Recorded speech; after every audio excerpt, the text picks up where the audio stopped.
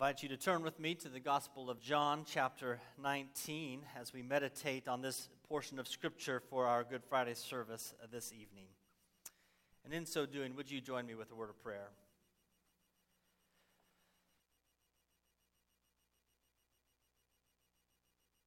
Merciful and everlasting God, who has not spared your only Son, but delivered him up for us all, that he might bear our sins upon the cross.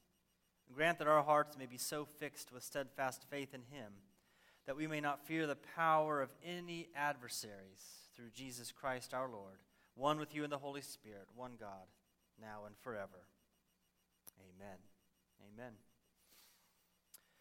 Well, Good Friday symbolizes for humanity that the cross is central to all of history, in fact, central to reality. The story of humanity is cruciform, where the past is flowing ever toward the cross, and then the future flows from it, where heaven converges with earth in Jesus on the cross. Now, humanity has been cursed in sin by grasping after fruit which hung on a tree. Now becomes humanity which is saved by fruit of a new creation hanging from a cursed tree. A world which is condemned to death in sin is granted life in the death of the sinless one.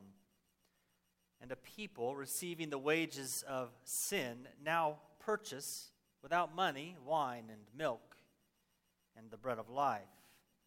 So this Friday becomes sorrowful, weeping as those who hope. As the scriptures remind us that sorrows may tarry for the night, but joy comes in the morning. For in this, the cruciform reality of Good Friday, God turns our mourning into dancing. The Father has sent his Son, and the Son has willingly given himself, and the Spirit is poured forth in the divine sacrifice of Jesus on the cross. And we share in this divine community, stepping in the rhythms of this divine dance, of which Good Friday is a part. What's interesting is even at the cross, Jesus is ushering his people into this divine dance, this eternal dance. If we glance down to verse 26, we read this. When Jesus saw his mother and the disciple whom he loved standing nearby, he said to his mother, "Woman, behold your son." And then he said to the disciple, "Behold your mother." And from that hour the disciple took her to his own home. This is your mother. This is your son. Jesus is welcoming this disciple into his family on earth, both of them into this eternal family. While this is happening, of course, disciples have already fled. The crowds continue to mock. Religious leaders have denied. Pilate utterly abdicates responsibility, and soldiers wager and divide garments. While this is going on, Jesus unites his mother Mary in familial bond to John, the beloved disciple, bound not by blood of lineage, but by blood of the Son, their master, their king. Now, since our fall in the garden, humanity has severed themselves. We've severed ourselves from one another. Division after division, which plays out in the most intimate of relationships.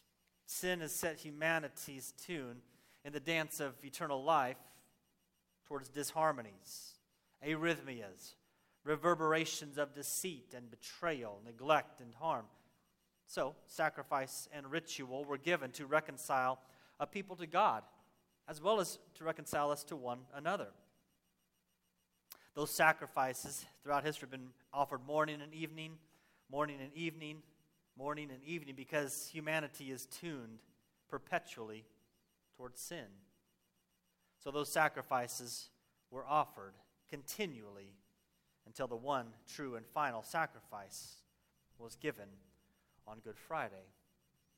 But here on this Good Friday, Jesus, with dying breath, is uniting this woman and this man as a mother and a child.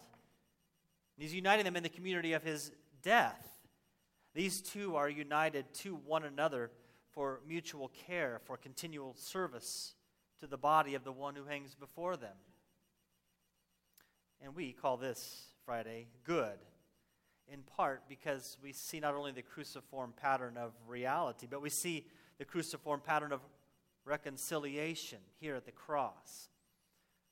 And we live in a society that is greatly divided by this past year of pandemic disease and other afflictions, bleeding and long-standing racial strife, suffering in the midst of political turmoil and social angst. We are a society in need of moving towards one another, in need of healing. And the way of the cross displays what health looks like, being united under death of Christ on the cross, where we hide ourselves in the death of Christ. And in so doing, we are free to die to ourselves and then to live unto Him. As we die to ourselves, live unto Him, we are able to then extend grace, mercy, and truth to those around us. But doing that requires a painful confession. So verse 28 and following. After this, Jesus, knowing that all was now finished, said, to fulfill the scripture, I thirst. A jar full of sour wine stood there, so they put a sponge of the sour wine on a hyssop branch and held it to his mouth. I thirst is this confession from the living water. Now granted, as far as I thirst or our effects or knowledge of thirsting, most of us have not known thirst like those served by Chuck and Nancy and the crew of Water for Haiti. But the metaphor of thirst is it's familiar, tasted by all humanity on some level. Tabernacling in human flesh, Jesus has just now drank to the dregs the cup of God's wrath on the cross. And that drink has left him infinitely parched. He's left thirsting for fellowship with God. And his voice cries out, my God, why have you forsaken me? He's alone on the cross, thirsting for fellowship with his friends and neighbor. And yet the rooster has already crowed, and all have fled, and all have abandoned but a few women. Thirsting for relief, for deliverance, for vindication, he's met instead with silence and with darkness. I thirst, he says, I thirst. Now, the scripture that Jesus most likely has on his lips at this point when he says, I thirst, is Psalm 69. As you go and look at that psalm, it's a desperate psalm of lament. With two words, Jesus encapsulates inconsolable grief and unending sorrow of that psalm and that psalmist in it. And even though sour wine is given, Jesus' throat remains parched. Jesus' prayer remains unanswered, for his infinite thirst cannot be assuaged. The weight of man's sin is an infinite desert wasteland where no water of grace flows naturally. But the beauty of gathering on Good Friday is that our corporate worship expresses, at least in some small measure, that the sorrow for sin that parched the throat of Jesus, who was the living water. We remain quiet and somber tonight, and it feels wholly unnatural. But tonight serves to practice us in sorrow, not seeking escape nor distraction. Our task tonight is to feel the weight of sin borne by Christ, knowing, of course, that the light of Easter will soon shine forth, glorious, into our darkness. But we're not there yet. We're practiced on Good Friday in dying and denying ourselves that we might grieve our sin and Jesus' sacrifice. But we grieve as those who hope. Because as Jesus says, his last words are, it is finished. Verse 28 and 30. After this, Jesus, knowing that all was now finished, said, and then down to verse 30, when Jesus had received the sour wine, he said, it is finished. And he bowed his head and gave up his spirit.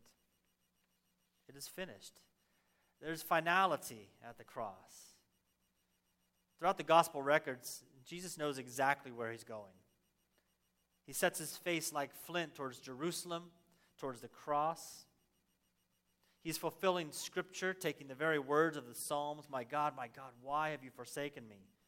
I thirst. And Jesus has received here sour wine, as he himself, the true vine, is being pressed and crushed. poured out, his blood poured out as wine, the wine of covenant blessing. That hyssop branch that sponge was offered on, it was dipped in wine. It reminds us of the Passover feast, where a hyssop branch was dipped into the blood of the Passover lamb and was put on the doorpost so that the angel of wrath would pass over.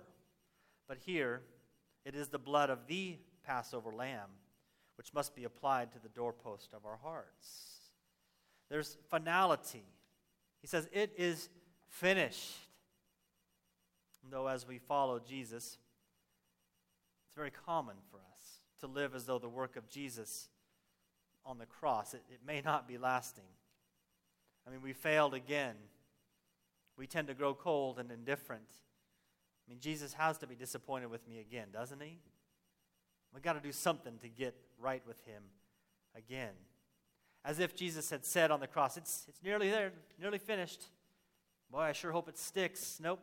Jesus says, it is finished. And Good Friday rehearses us in confidence.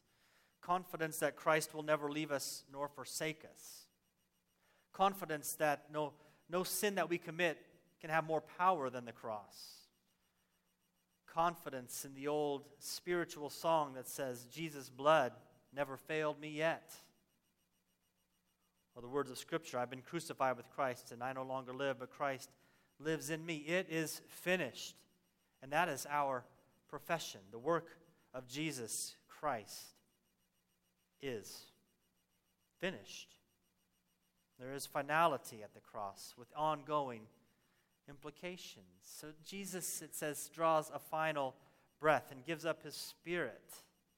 And as he gives up his spirit, the scene ends in darkness and in cold silence. But it also shakes the earth, causes the ground to tremble. The curtain of the temple is torn in two, as the phrase, surely this is the Son of God, profoundly drips from the lips of a Roman centurion. Jesus' it is finished reverberates throughout the annals of history, now and throughout all eternity. So breathing out his final breath on the cross, it's a prelude to the breathing out of his Spirit in resurrection life. That same Spirit breathed out upon his followers on Pentecost formed the body of Christ, which is then sent to the ends of the earth, commissioned to transform hearts and minds, all of creation. See, all of history was ever and always pointing toward that Friday with Jesus on the cross. History was waiting, hoping, longing for redemption. And all of history since that night flows from that event, working still to reconcile all things to God through Jesus Christ. But for tonight, as the darkness of sin and suffering threatens to crush our rebel-weary souls, we wait, and we wait. In solitude and in silence, we grieve the sin that held Jesus to the cross. Sorrow is tasted in our cold and indifferent hearts. We wait, heavy with grief. We wait the full vindication of our God, knowing that Easter is around the corner, knowing that Jesus is raised from the dead, that Jesus is ascended into glory, that Jesus reigns now and forevermore. But tonight we wait for our Savior. God's only Son has given himself that we might have life in him. So in the first fruits of that resurrection life on this Good Friday, we wait. We grieve our sin. We rest in his forgiveness, and we wait his final vindication. So on Good Friday, we cry out together, Amen. Come, Lord Jesus. Amen. Let us pray. Almighty and everlasting God, you have willed that your Son should bear for us the pains of the cross, that you might remove from us the power of the adversary.